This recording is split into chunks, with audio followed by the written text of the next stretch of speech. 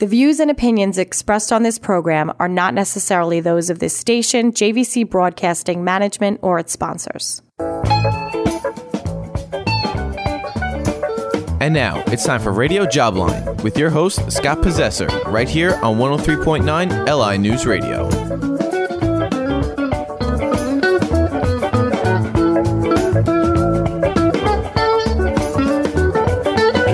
Welcome, everybody. It must be Saturday afternoon from 2 to 3 p.m., or it might be Wednesday night from 9 to 10 p.m. We're on twice a week to talk about your career, dissect the job market, look at the talent pools, look at the various windows opening and closing for opportunity here on Long Island and across the country.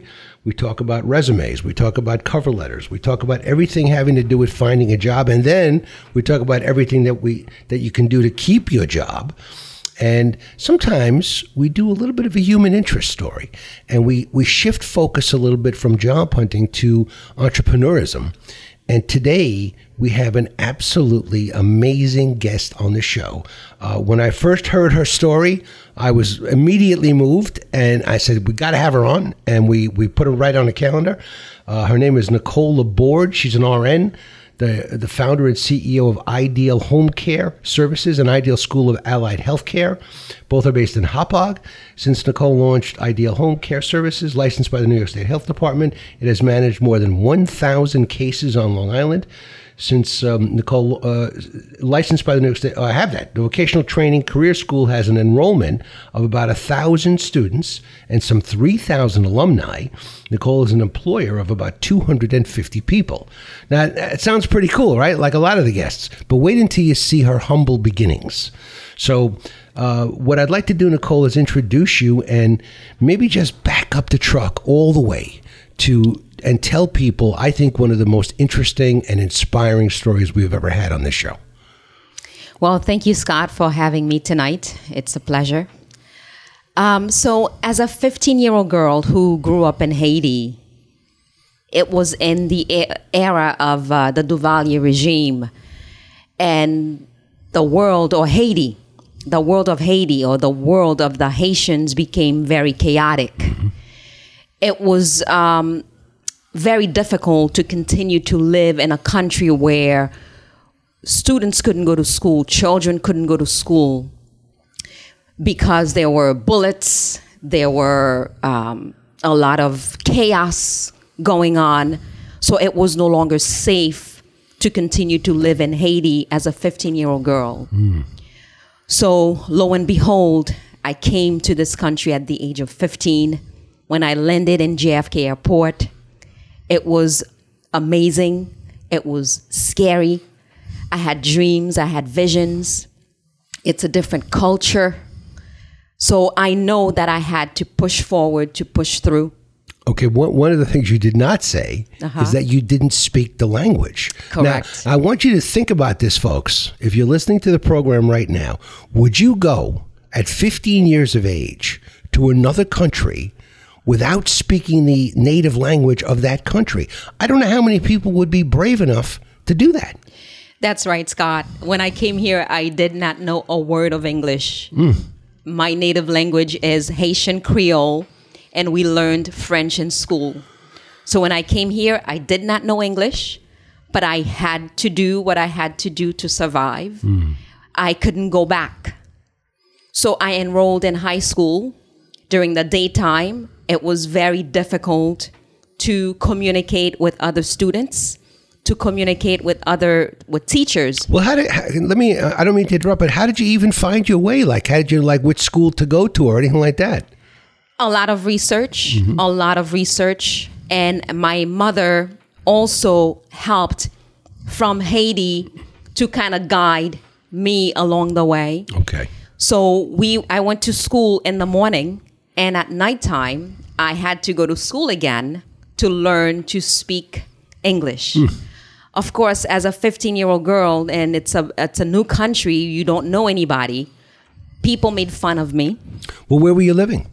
I was in a very tiny apartment in Brooklyn. Okay, so you had a few bucks. I had not a dime to my name, but I survived. As I was going to high school, I had to work some meager jobs to survive. But I know caregiving was where I wanted to go. So the whole time I was working, I was in high school, I was also working with seniors, working with children to make a living so that I could support myself. So after I graduated high school, I decided I was going to enroll in a nursing assistant program in Manhattan. Still learning the language. It was not easy. I had a lot of challenges, not having people to guide me along the way. Right, no personal support system. No personal support system, but I had to continue to move forward. Right. So once I graduated as a nursing assistant, I knew for a fact this is what I wanted to do. I wanted to help seniors. I wanted to help people who couldn't help themselves. So after working as a nursing assistant for 4.5 years, I decided I could do better. Right. So I decided to go into an LPN program, a licensed practical nurse program. Now these aren't inexpensive programs. Well, the nursing assistant wasn't that expensive. Working a couple of jobs, I was able to afford paying for the program. Okay. The licensed practical nurse program, however, was a different story. So I had to work a little harder, work more jobs, try to save money in order for me to be able to pay for the licensed practical nurse program. So working as a nursing assistant, I was able to save money, went to the licensed practical nurse program and graduated. That was a great accomplishment for me, being that I did not have anybody to support me in that endeavor. So I became a licensed practical nurse, and my career in nursing began. So what year was that about? I want to say it was in the early 90s. Okay. In the early 90s. All right. So here you're speaking the language a little bit. You've gotten training in home health care, being a home health care aide.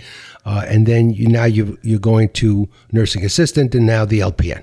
Now the LPN program, that's correct. Okay. So I've worked in various long-term care facilities, and my passion and my love for the healthcare industry grew even more. And I decided, I can do better. I can do more. So I worked a couple of jobs as a licensed practical nurse so that I could put myself through nursing school. So I enrolled in a registered nurse program. So I became a registered nurse. Okay. And that was, what year was that? It was in early 2000. Okay. So now you're a qualified registered nurse. And Correct. You able to work anywhere. And what you probably didn't know at the time when you came from Haiti was that we need nurses in this country. There was a shortage. And there's still, to this day, a shortage. This is what I tell people. From the time I started as a nursing assistant, we still had a shortage of nurses. We still had a shortage of nursing assistants. COVID just made it worse. To me, COVID uncovered what was already there, but to a higher magnitude. So it was always a big issue. Now it is worse. Yeah. We'll talk a little bit more about how COVID has affected the nursing profession. I was just listening to the radio on the way over here. And they were saying that people are leaving the nursing field. They're burned out. They don't want to do it anymore. It just keeps, everyone keeps thinking COVID's going to go away, but it just doesn't go away. It's like the guy who's staying at your house doesn't want to go home. It just doesn't want to go away. Talking about COVID, yes, it's very much alive. We can't wait for it to be over. One of my nurses called me this morning and said, "Hey, I can't come to work. I got COVID." And we still tell people, you have to be careful. Take the vaccine if you have to. Well, is it just give us a little look inside a hospital these days? Is it now getting worse? Are we having that Christmas buildup, the winter buildup that we had last year? Things got just a little better. I remember last year I was searching for nurses and I couldn't find any nurses. First of all, a lot of them, they did not want to get vaccinated. So they were pushed out of the country. They were pushed out of the state where they went elsewhere. Can you take me inside the mind of someone that doesn't want to get vaccinated like that? Where they're willing to leave the country? It's because COVID is new, the vaccine is new. They felt that they didn't know much about the vaccine, and they didn't want to have to be told that they have to do something that they didn't want to do. This is why a lot of them, they left. Some of them, they retired. They were at the retirement age, so they left. And those who felt they had opportunities elsewhere, they left to go to other states. So it's just fear of not knowing exactly all they needed to know about the vaccine. Right. But it's proven to be, as far as anybody can tell, it's proven to be very successful. Listen, it's my experience that it's very successful. I got the first, the second, and the third. I do encourage people to go out and get vaccinated.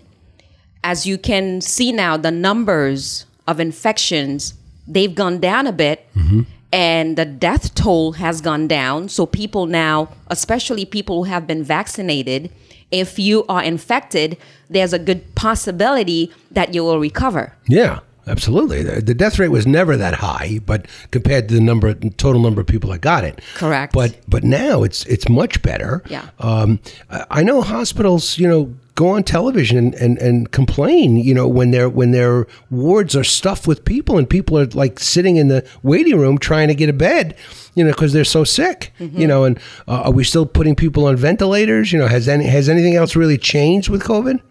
It has. People don't go on ventilators like back in 2020 or 2021 for that matter. So things are much, much better. I think before they place someone on a ventilator, that person has to be really, really in bad shape. But they look to give them whatever that cocktail is. Right. So that they can be better and be discharged. Right. Okay. So the monoclonal antibodies and all these great post getting the disease pills that you can take, I assume that they're working as well. Yes. In fact, my mother-in-law not too long ago had COVID, and she was very scared because she has diabetes, hypertension, asthma, and they gave her the cocktail, and within a day she was out of the hospital.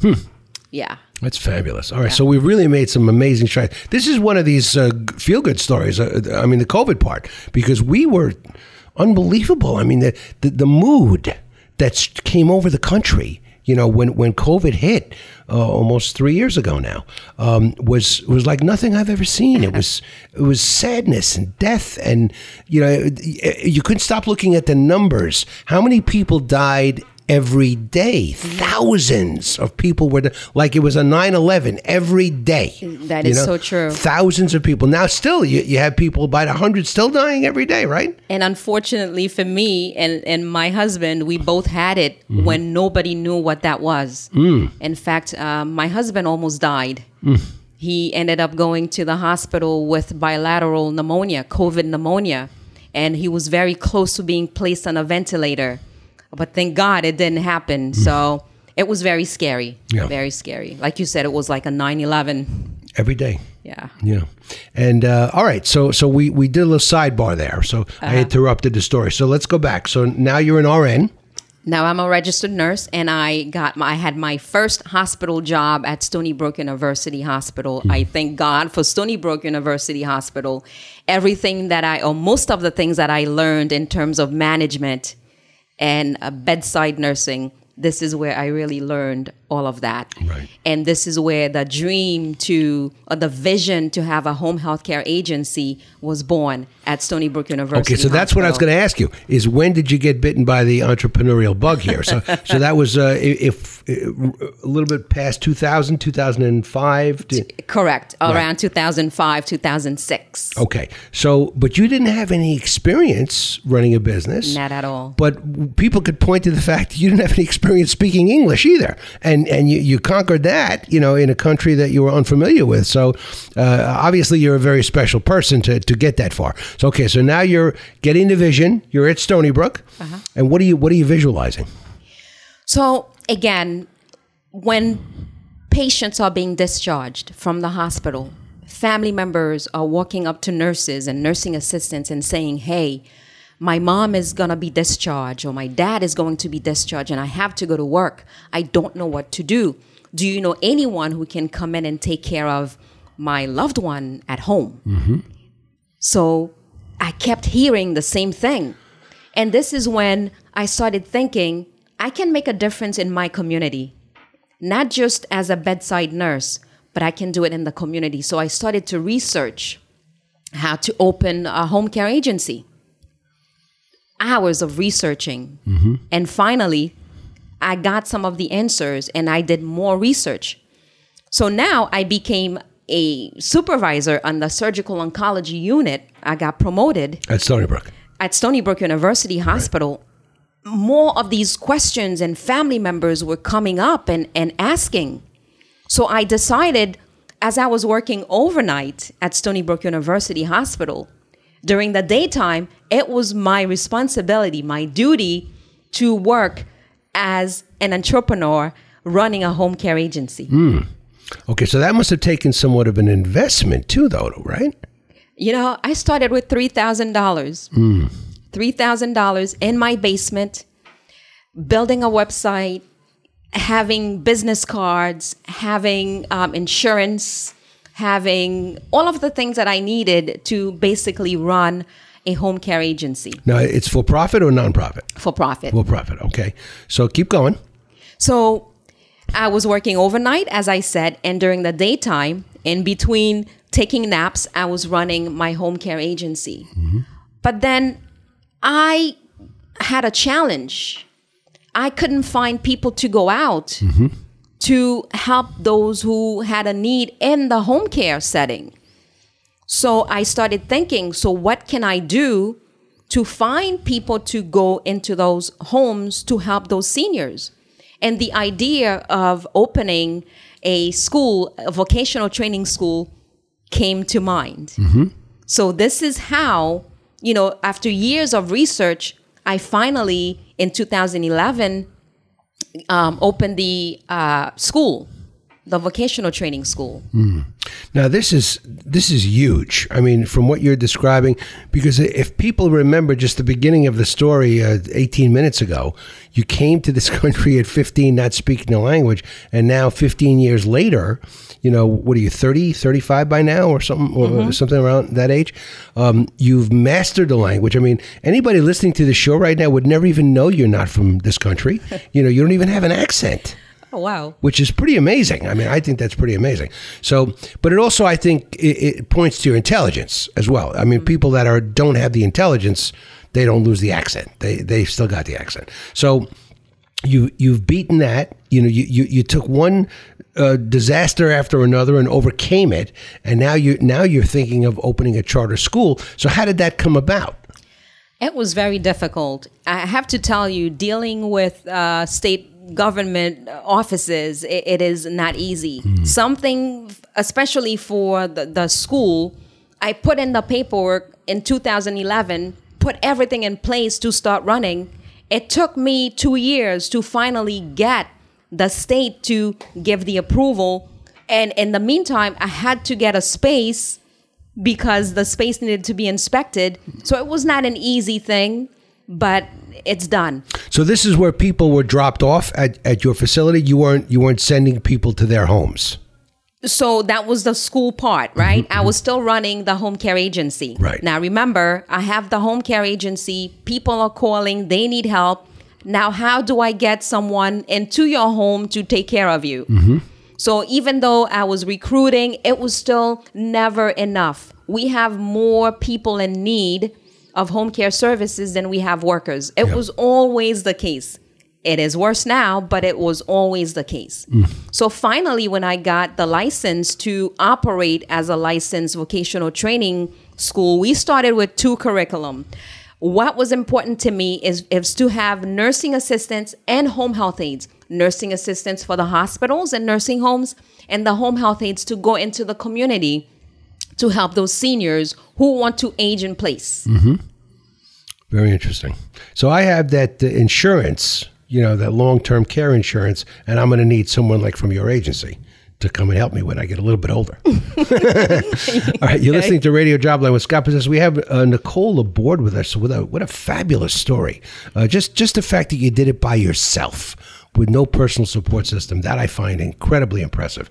A couple of pieces of business. First of all, if you're a regular listener to the show, you know we promote a website called BizShout. It's getting bigger, it's getting badder, it's getting better.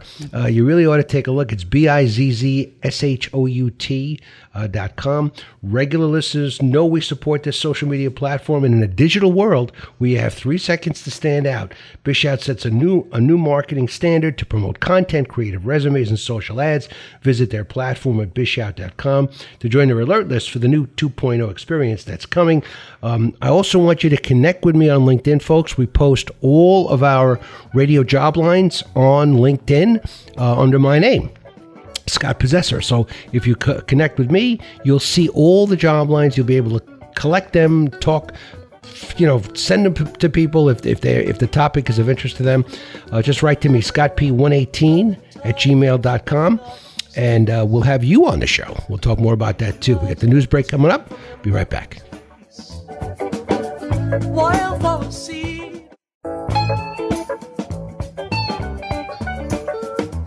And now, welcome back to Radio Jobline with your host, Scott Possessor, right here on LI News Radio.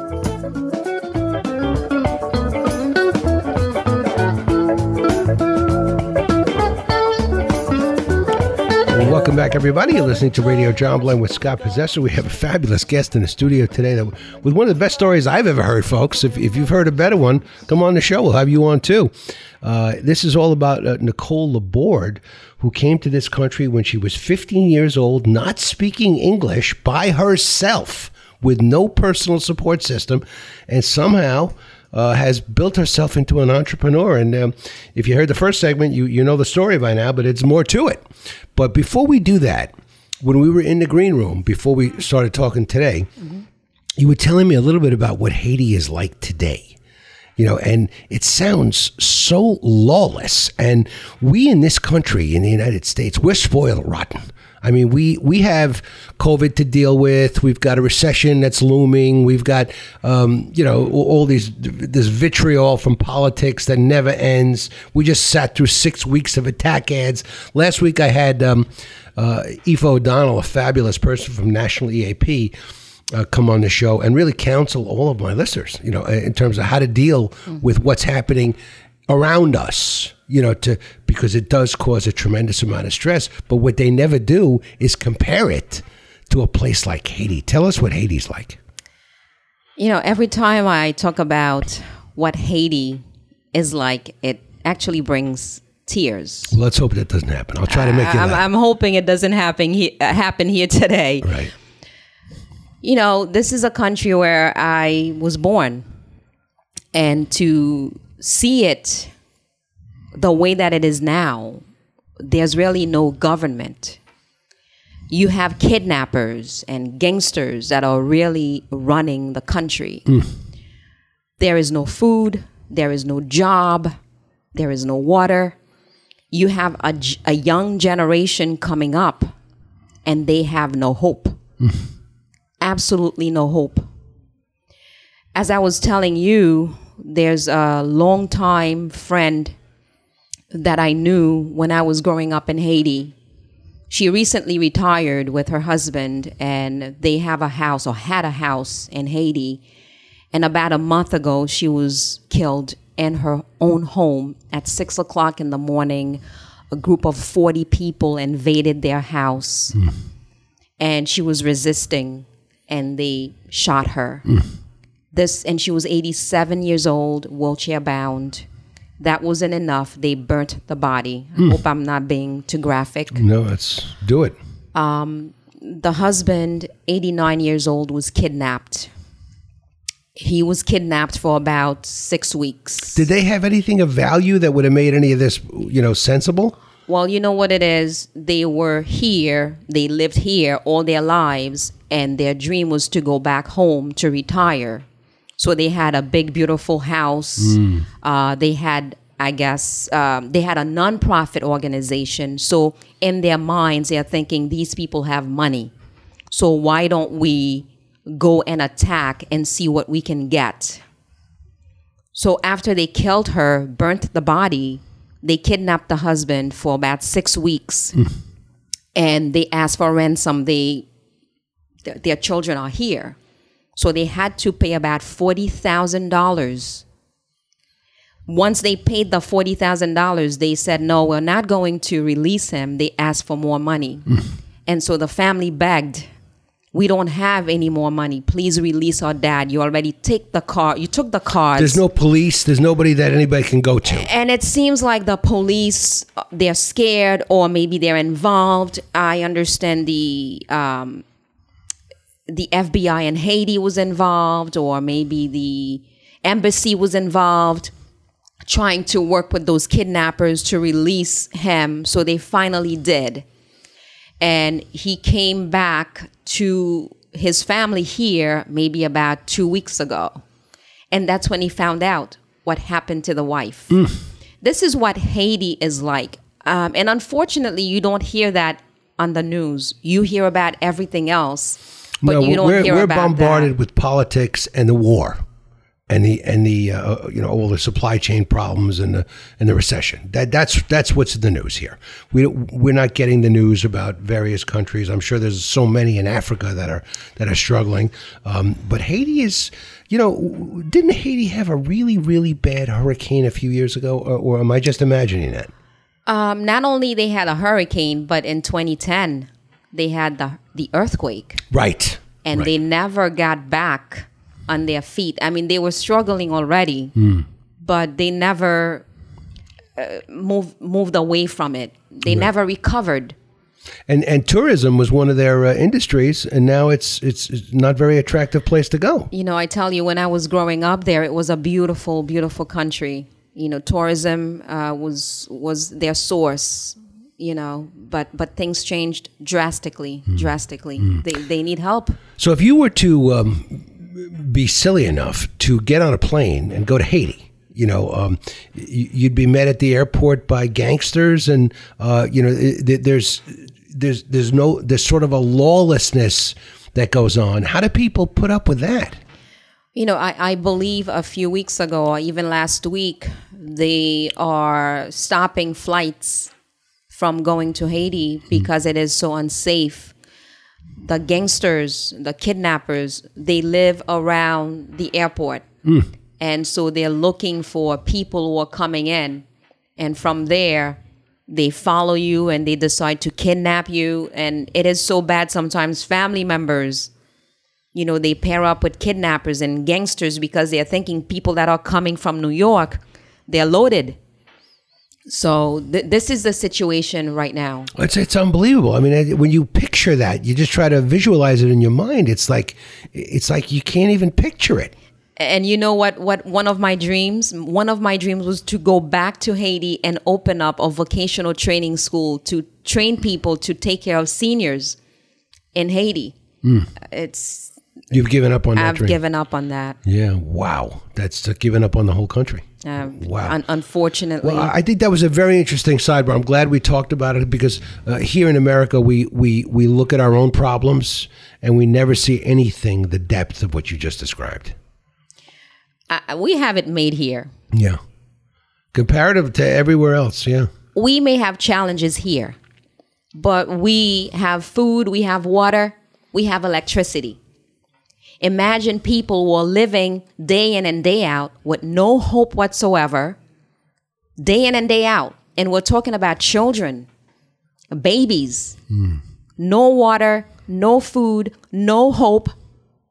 They don't even go to school anymore. And if they do, one day it is closed because of all of the violence and the kidnapping. I imagine the life expectancy is really low. Really low. And it's a young generation that is coming up. A very young generation, but it's a generation without hope. So we have it made here. The fact that we have food on the table, even if you couldn't buy it, you have government assistance that can help. They don't have that in Haiti. If you don't have food, you don't have food. It's just going to be salt and water.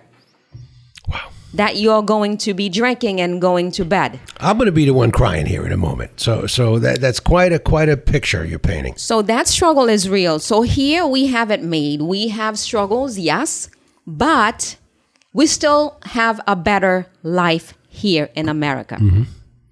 Okay.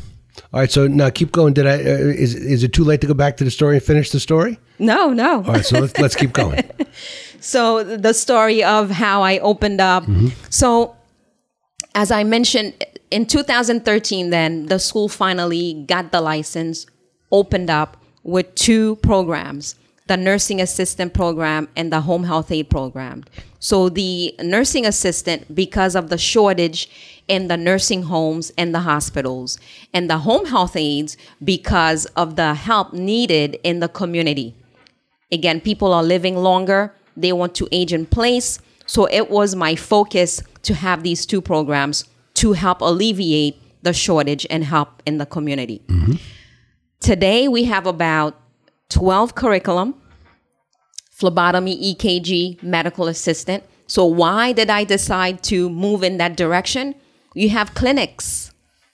They don't have people to draw blood. You have people in the hospital, especially with COVID. People are thinking nurses and doctors, but they forget.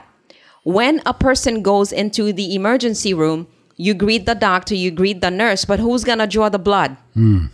It's the phlebotomist. They need an EKG. The nurse is too busy. It's the EKG technician. Then the pharmacist. I'm pretty sure you know how pharmacies are struggling. They cannot find people to work. So we have a pharmacy technician program to also help. So these 2 companies, Ideal Home Care and Ideal School, they have synergy. So if I graduate a home health aide, you need work, you come to the home care agency. Guess what? You are hired because we have so many jobs open, so many people, seniors, looking for this type of service. This is how I started, this business with the idea of helping, with the idea of fixing somewhat a problem that we always had. Yeah. I mean, going back as far as I can remember, there's been both a nursing shortage and a home health care aide shortage. Always. Since I've been in the job market, all these 400 years, 500 years. It's unbelievable that these shortages still exist today. Still exist. And, one thing that I'm not so sure why this decision was made, the licensed practical nurse, they're almost doing away with it. A lot of hospitals here, they do not hire LPNs anymore. Why is that? They're promoting registered nurses. Now, if you're a registered nurse and you have an associate degree, you're not that valuable. You have to go back to school and have your bachelor's degree. So I say open back the licensed practical nurse. That will alleviate some of the shortages that we have. Interesting. Yeah. Why don't they do that? So is there no one that has a brain up there, in these decision-making positions? Well, I will find out because next week I'm going to have a meeting with the New York State Department of Education to inquire why are they going away with the LPN program? Why not bring it back? Especially with the shortage.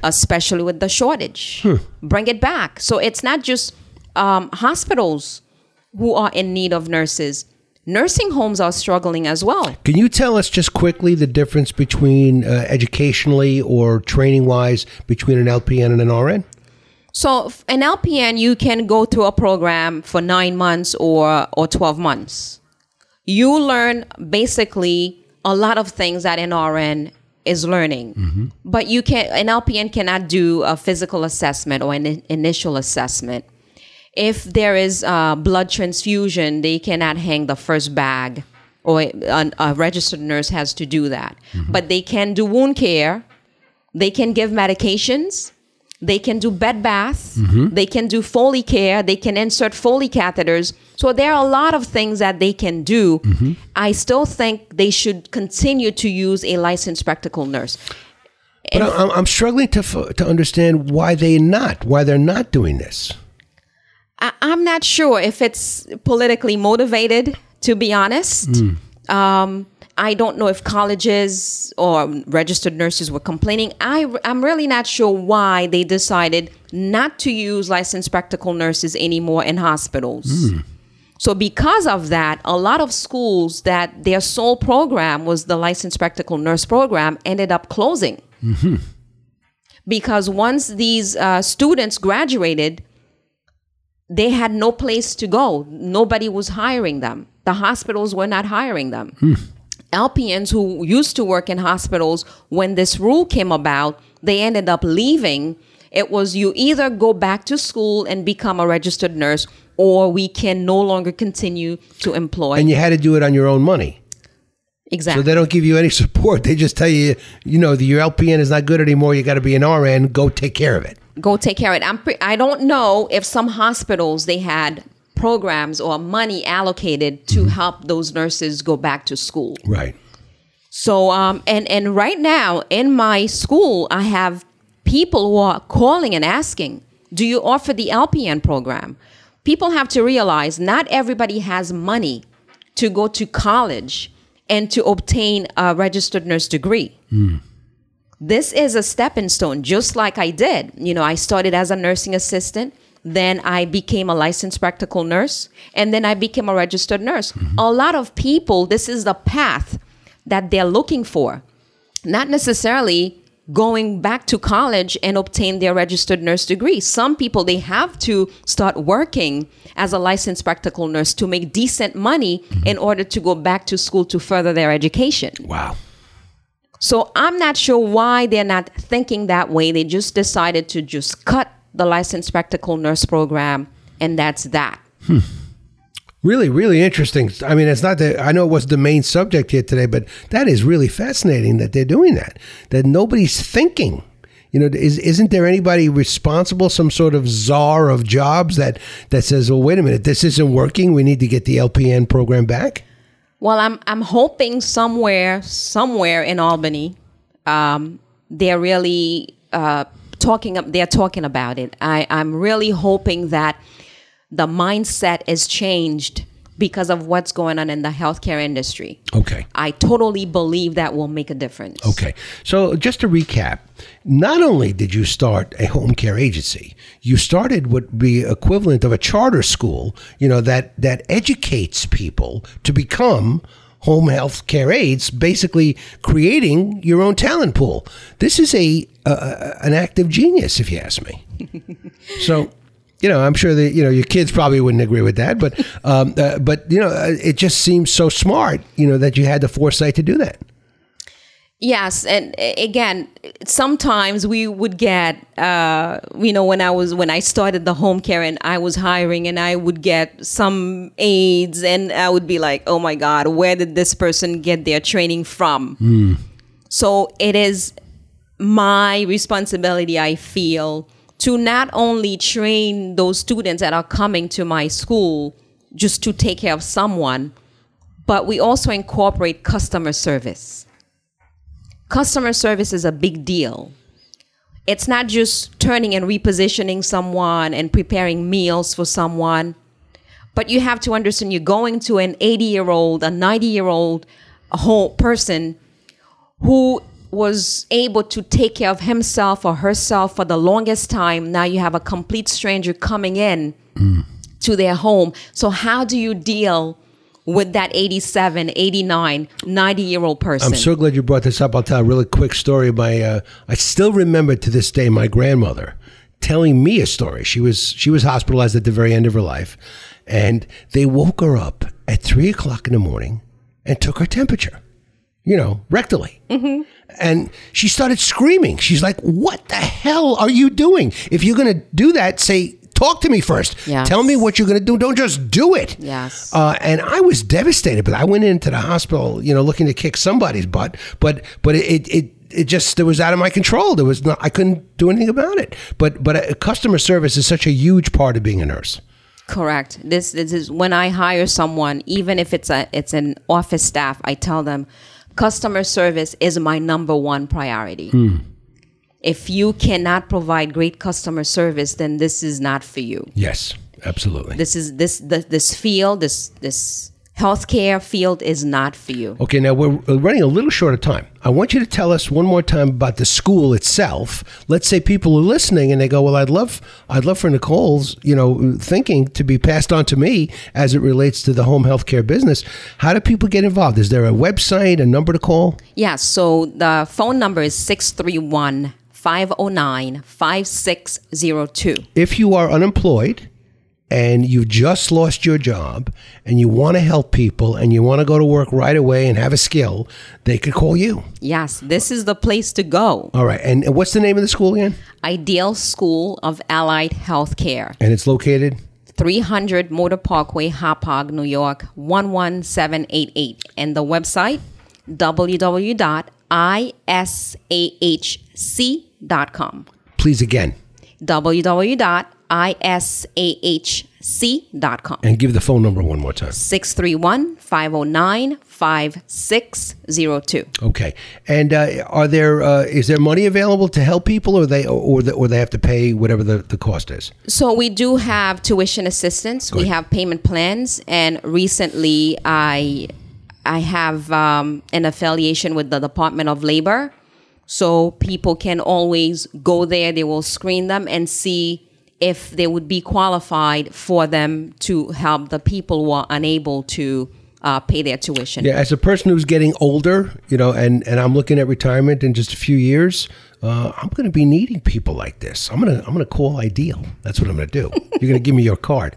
All right. You've been listening to Radio Jobline with Scott Possessor. We just had the most amazing conversation with Nicole Laborde, who's an entrepreneur, but did it all. I mean, she did it her way. She did it from the beginning. 50 years old, not speaking the language, folks. That's a pretty amazing person. Nicole, thank you so much for being here. If you want to be a guest on Radio Jobline, write to me, Scott P, 118@gmail.com. I'd be happy to have you or your idea on the show. And don't forget to connect with me on LinkedIn. It's Possessor. Somebody told me to spell it. Passeser. Connect with me on LinkedIn. You'll see all the Radio Jobline programming after they air here on the radio station. We'll be taking a break, I think, for Thanksgiving next week, but we'll be back right through the end of the year with more shows. Have a great week, everybody. Happy hunting. The views and opinions expressed on this program are not necessarily those of this station, JVC Broadcasting Management, or its sponsors.